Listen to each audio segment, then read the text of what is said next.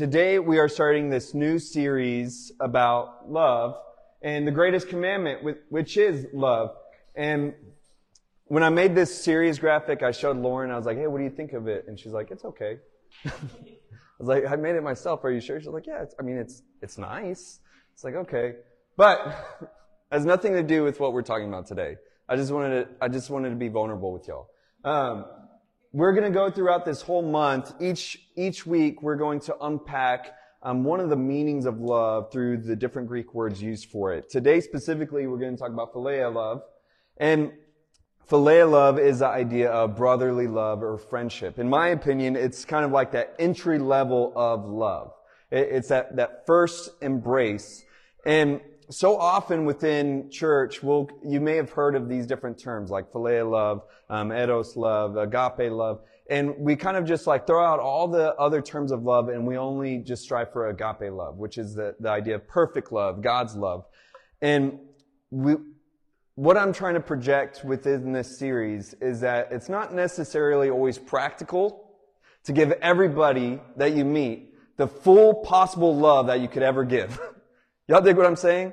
And so instead of us just throwing out the practicality of these other meanings, we're going to unpack them and see how each different role and relationship that we have with people of how we can really love them. And love, it can be incredibly simple in one instance and then overly complex in the next.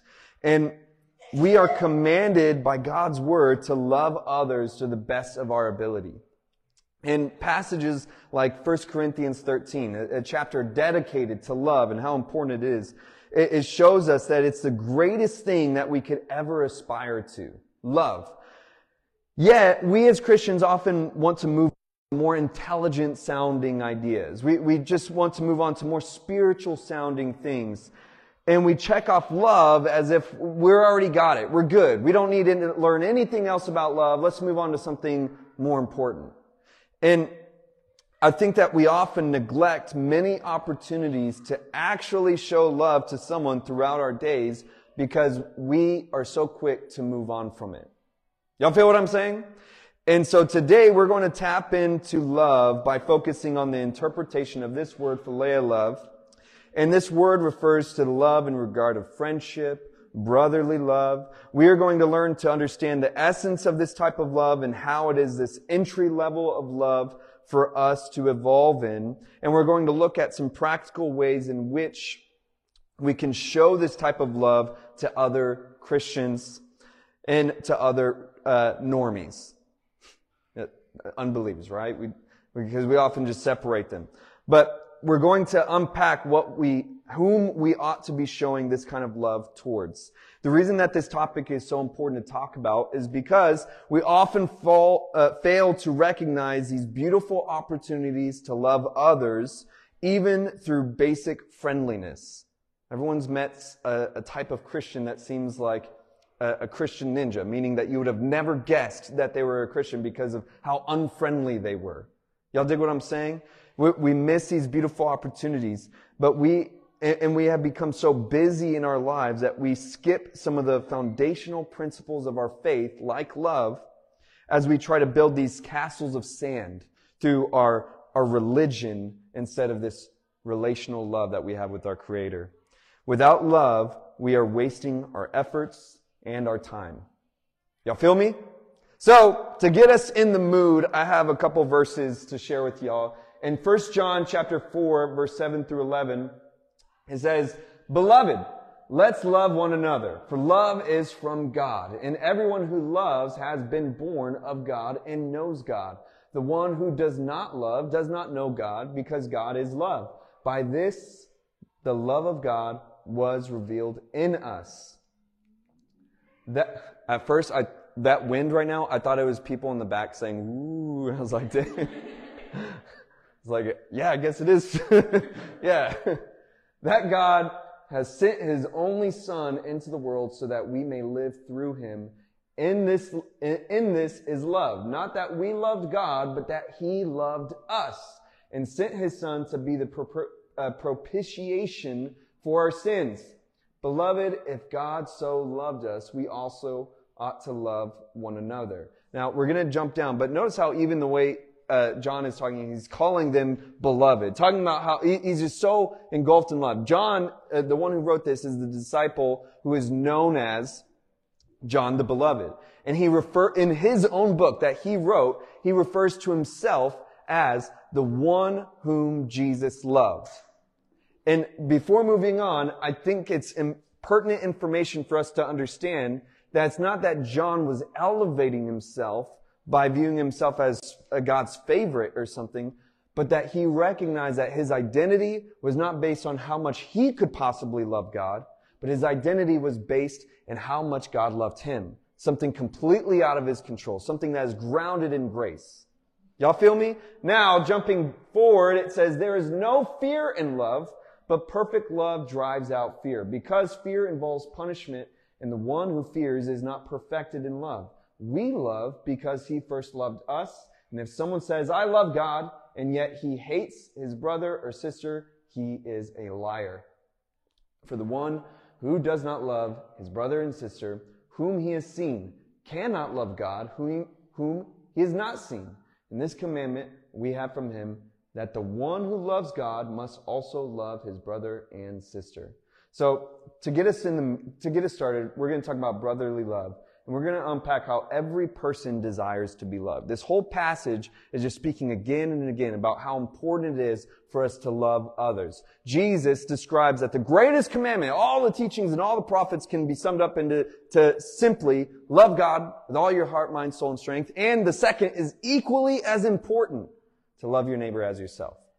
And I find it as simple as Jesus has made it, we still neglect this aspect. I feel like we often either put all of our heart and effort in loving God and serving him and make this religion out of our walk with God and neglect people, or we do the opposite, to where we make it all about our good deeds for others, to where we don't even pray to our God. And we have to understand this sense of balance, this sense that we cannot do one without the other. Y'all feel that? And this understanding that every person desires to be loved, I think that we, especially within Christianity, we excuse ourselves from witnessing Christ to others when we feel like we can't relate to them. And especially, many of you guys know that we go to the recovery center every Sunday evening, and we minister to people who are in recovery and breaking free from addiction, things like that. And so often people will excuse themselves from ministering to people in those situations because they think to themselves, well, I've never really struggled with that, so I wouldn't be able to relate. Well, yeah, it's nice to relate and everything, but do you desire to be loved, though? Every human being desires to be loved. Every human being desires to feel a sense of value. And so we don't have to relate to one another on this meticulous basis of our interests or experiences. We all relate to every human being in the sense, in the essence, that we all have this humanity of desiring to be loved, to feel love, to experience love. Y'all feel me? So, if we understand this idea of love, consider this, that people typically give special allowances to family members, right? And this idea of brotherly love, we give special allowances to family members. We will move things around in order to make time for a family member who's in need.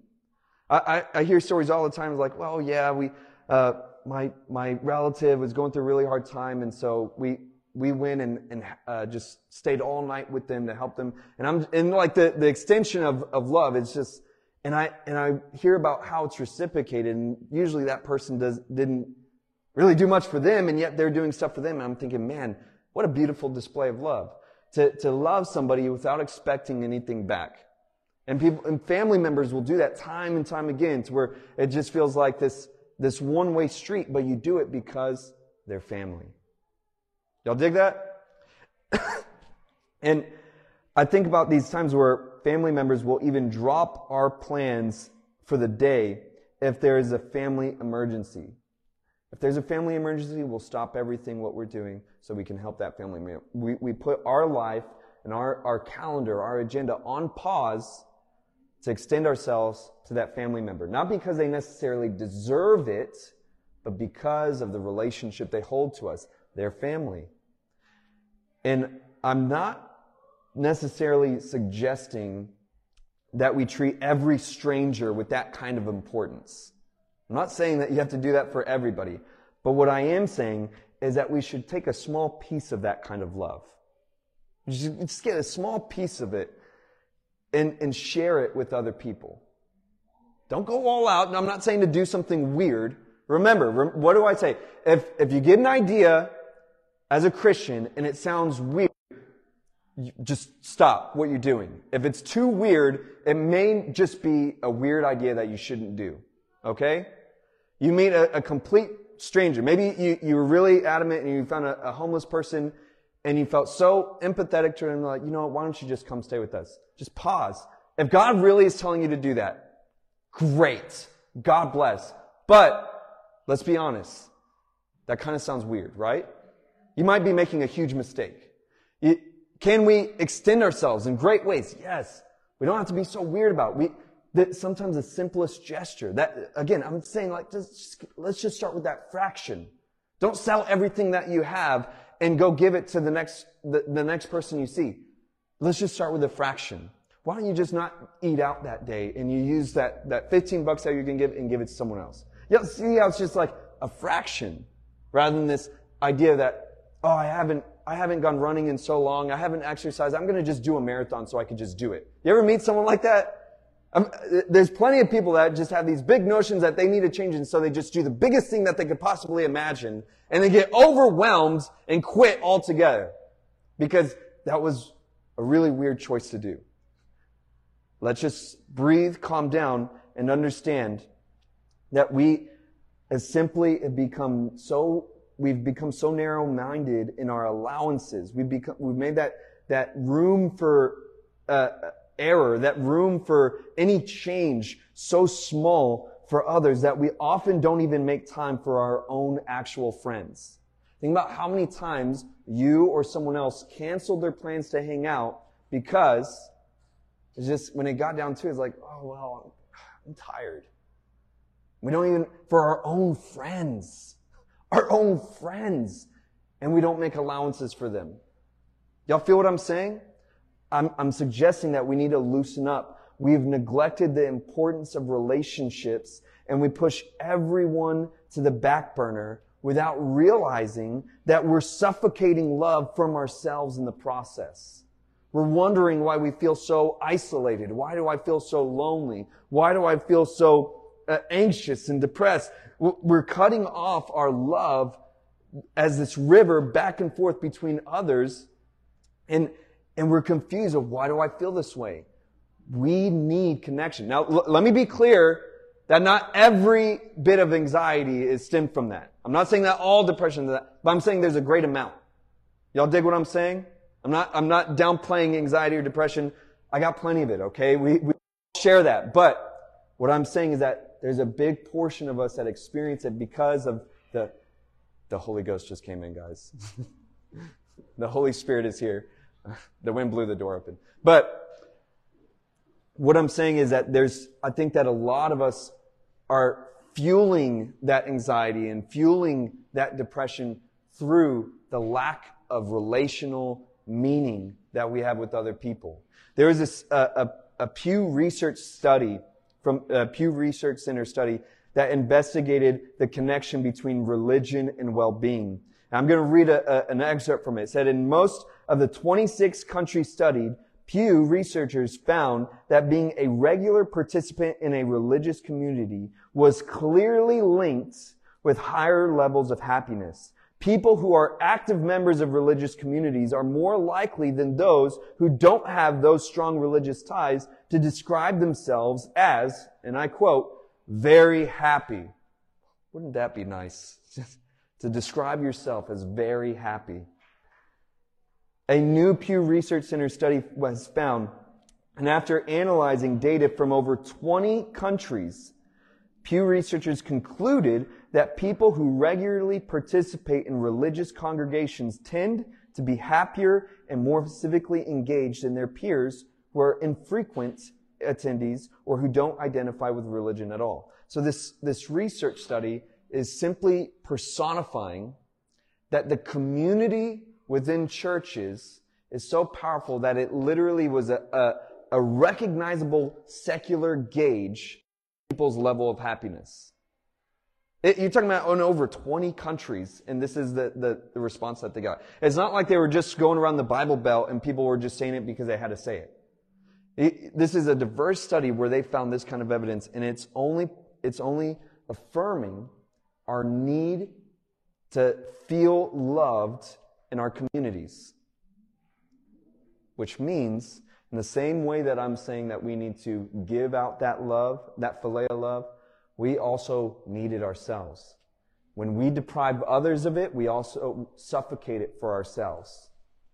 And so, if we can understand that community greatly affects our mental and emotional well-being, we need to emphasize that brotherly love, and we should show that brotherly love to others.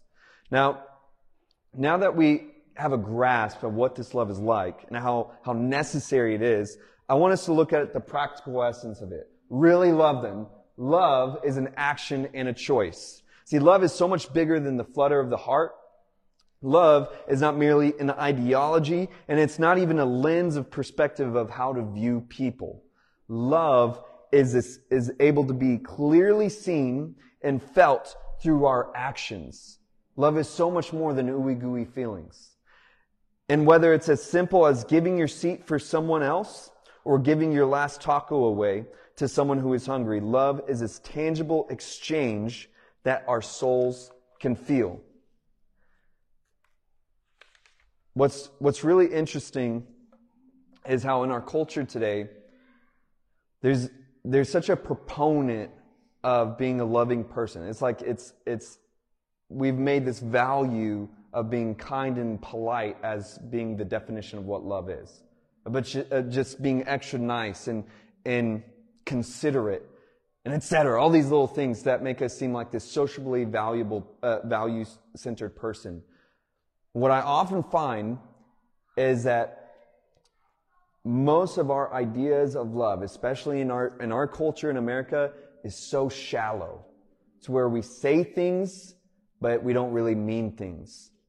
We talk a lot about it, but we don't show it a lot. It's a simple example. A simple example. And y'all remember, of course, everyone remembers George Floyd, and all of a sudden everybody became a racial justice advocate, which, again, we need that. I want to make a point here about how there's so many people putting black screens on their Instagram profile, and there's so many of those people that when you're to ask them, how many black friends do you have? They had none. And again, I'm not saying that this is like our level of value, but what I am saying is to perpetuate that you care about it so much, but you don't even have one black friend. There's this disconnect. I'm trying to suggest that when we say something, especially in regards to love, that it should really show. Y'all feel me? We are not called to be shallow, hypocritical Christians. In fact, look at what this Bible verse says. Romans 12, 9 through 18. Don't just pretend to love others. Y'all see what I'm saying? That's the very first sentence. Don't just pretend to love others, but really love them. Hate what is wrong. Hold tightly to what is good. Love each other with genuine affection and take delight in honoring each other. Never be lazy, but work hard and serve the Lord enthusiastically. Rejoice in our confident hope. Be patient in trouble and keep on praying. When God's people are in need, be ready to help them. Always be eager to practice hospitality. Bless those who persecute you. Don't curse them. Pray that God will bless them. Be happy with those who are happy and weep with those who weep. Live in harmony with each other. Don't be too proud to enjoy the company of ordinary people. Don't think that you know it all. Never pay back evil with more evil. and do things in such a way that everyone can see you are honorable. Do all that you can to live in peace with everyone. Now, I feel like there's some real bangers in this verse. Because it starts off heavy, right? Maybe not heavy, but very straight to the point. Don't just pretend to love others. That's what I'm trying to talk about in that example that I gave. Don't just pretend, but really love others. And invest yourself in this idea of love, and I think that so many other components of our walk with Christ will go along the way too. And then when it says, don't be too proud to enjoy the company of ordinary people, man, does that not hit? Think about what that looks like for us today. You ever meet someone that's socially awkward?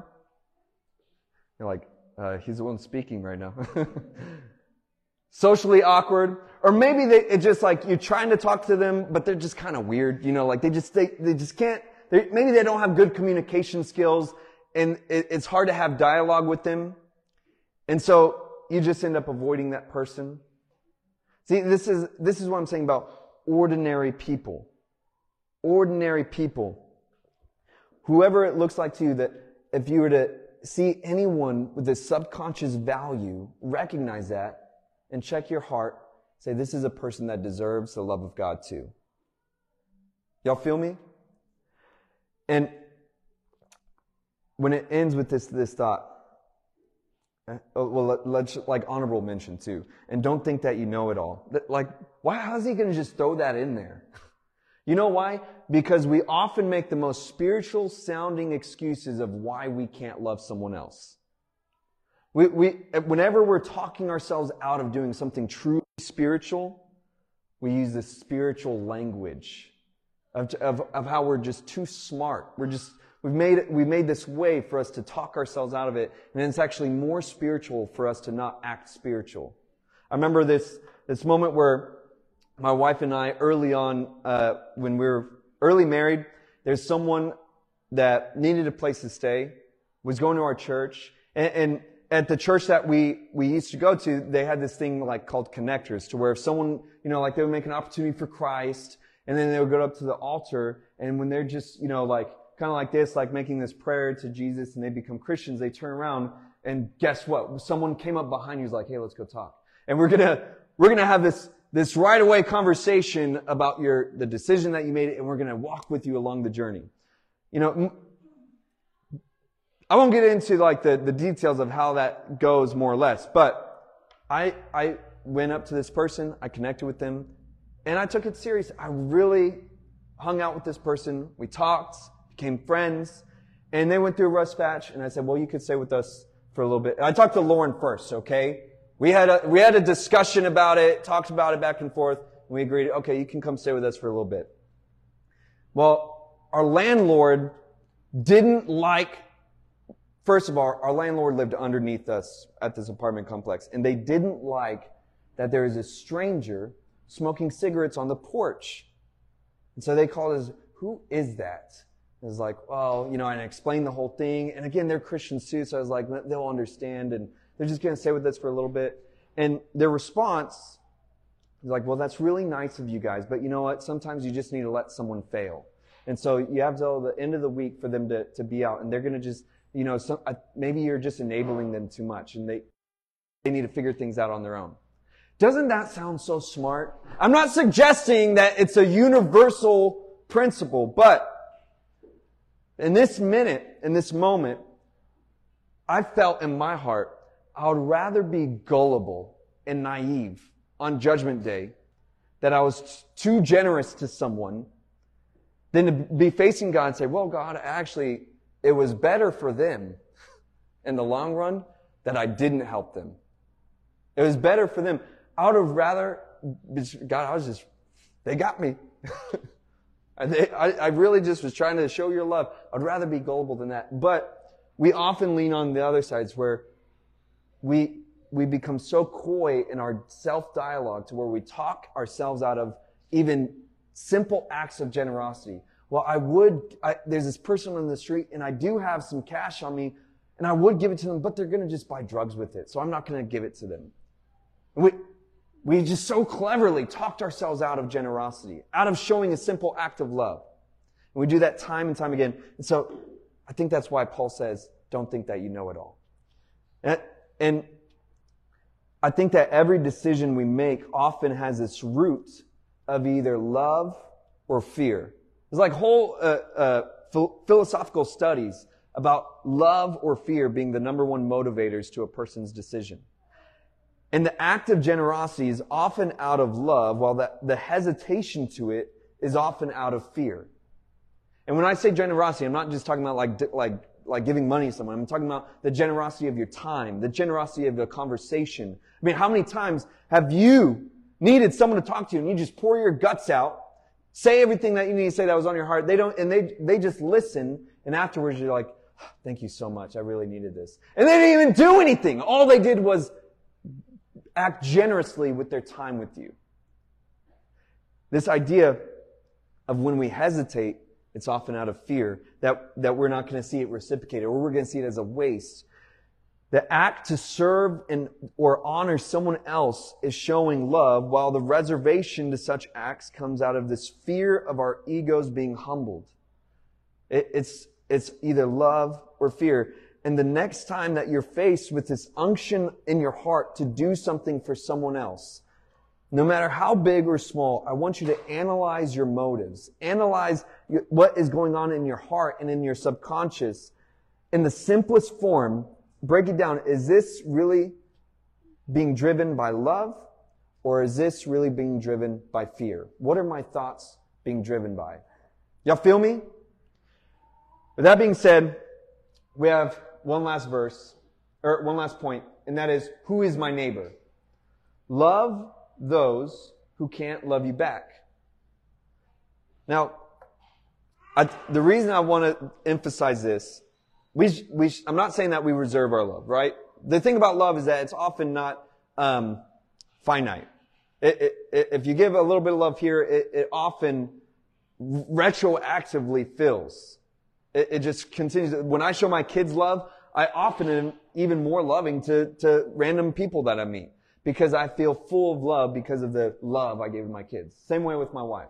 When you meet anyone that deprives that love of the people closest to them, they often don't give any love out to others either, right?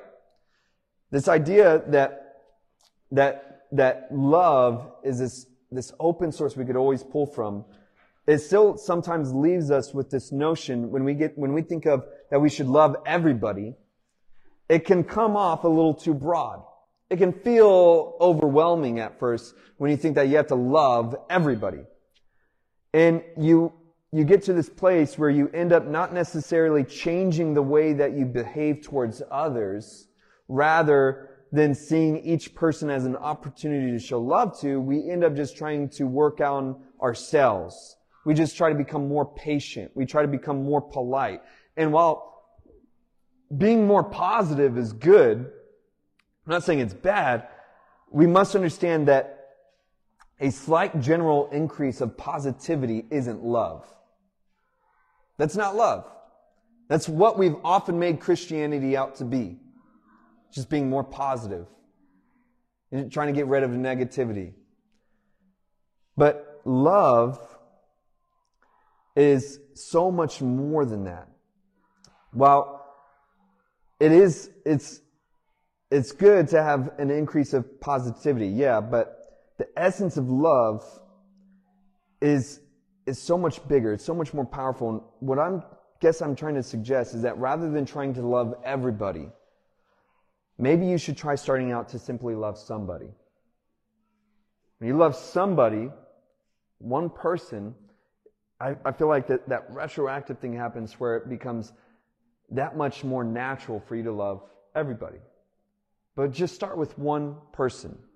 Imagine if in your day, I once heard I've heard plenty of times like a Christian who, someone comes to Christ and they make a mission, I'm going to share Jesus with one person a day, which is great. That's like super honorable. I feel like I would get overwhelmed pretty quick. Like just like trying to get gas real quick, like, hey, do you know Jesus? All right, great. I would start getting a little overwhelmed. But imagine imagine if you loved one person a week. You showed a genuine act of love towards somebody once a week. And I'm not trying to suggest that we need to make it so rigid, but what I am trying to suggest is that we shouldn't just keep going on with trying to be more positive and never actually loving other people. That we really need to get to a place where we stop neglecting this important aspect of love within our faith.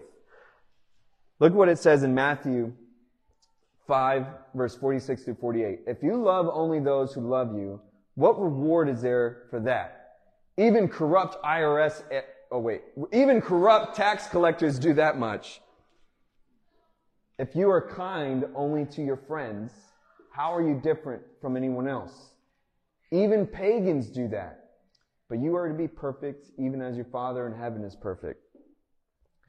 See, I think that when Jesus suggests this, he's saying to love those who can't love you back. Love those who can't love you back. And I think that one of the most powerful displays of love is seen in the selfless act of generosity. Again, when I'm saying generosity, don't be confused. I'm not like, this isn't a plug for us to do an offering right now. I'm talking about being generous with our time, being generous with our energy. Instead of just paying the homeless person that came to your window off with the spare change in your cup holder, imagine investing your time and pulling over, getting out and talking to them, asking them what their name is, showing an actual display of love by treating other people like human beings. Humanity.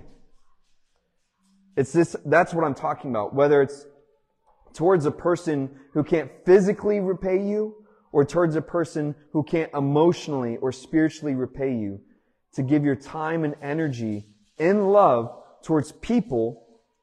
When we do that, we end up behaving in the same way that God first showed love to us.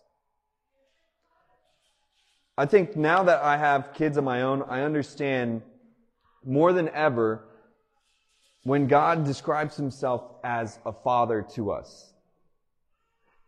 I had this general idea of like that's, of what that's like, that love and everything. But when you have kids, it's like I honestly, when I had my first kid, I wondered what it would feel like. I thought I knew what it would feel like, but then you have your kid, it's like this inexpressible feeling. It's like just the minute that child is born, love is born in your heart.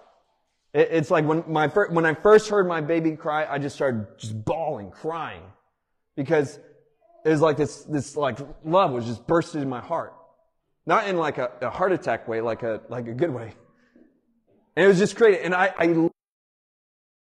when we got pregnant with our second kid, how am I going to love this kid when I already feel like I already love this kid so much? And then you just have that kid, and it's like it just is. This love is created. It's like there's this abundance of love. And when they were born, they don't do anything to deserve my love or affection. There's nothing they have done for me. I give it to them. I hold them because I love them.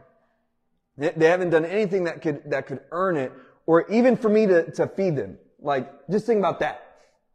Hadn't done nothing. I hadn't paid rent. Here I am spending groceries on them, paying for electricity bill, buying toys for them to either not play with or break within 2 hours of giving it to them. And when it happens, what do? I just give them more. I just do it again. Why? Because I just love them. And to know that now I see when God says he loves me like that of a father, man, it makes it a lot more emotional. Because I fully realize now that there's nothing that I could do to deserve it.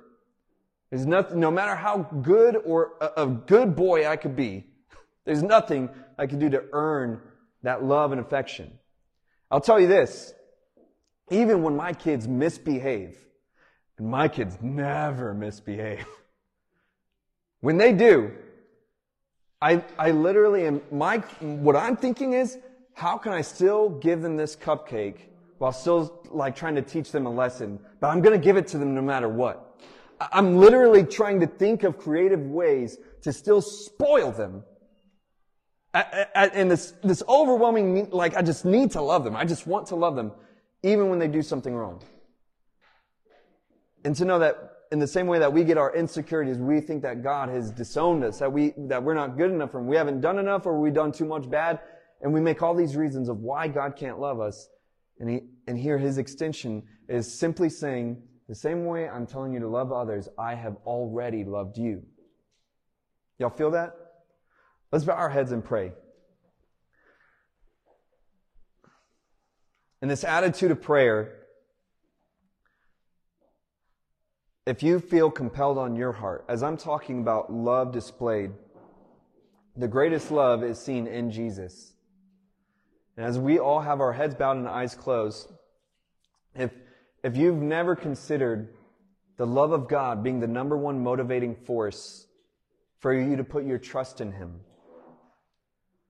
the Bible tells us that the kindness and compassion of God is what draws us to repentance.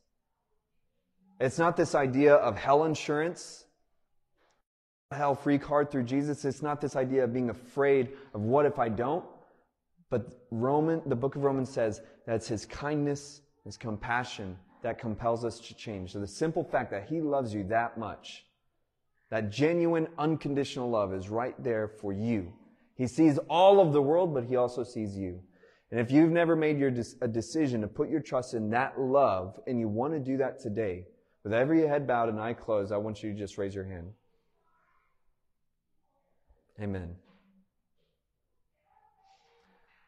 Now, right where you're at, I want you to have your own conversation with Jesus. The Bible says in the book of Romans that if you believe in your heart and confess with your mouth that Jesus is who He says He is, surely you shall be saved.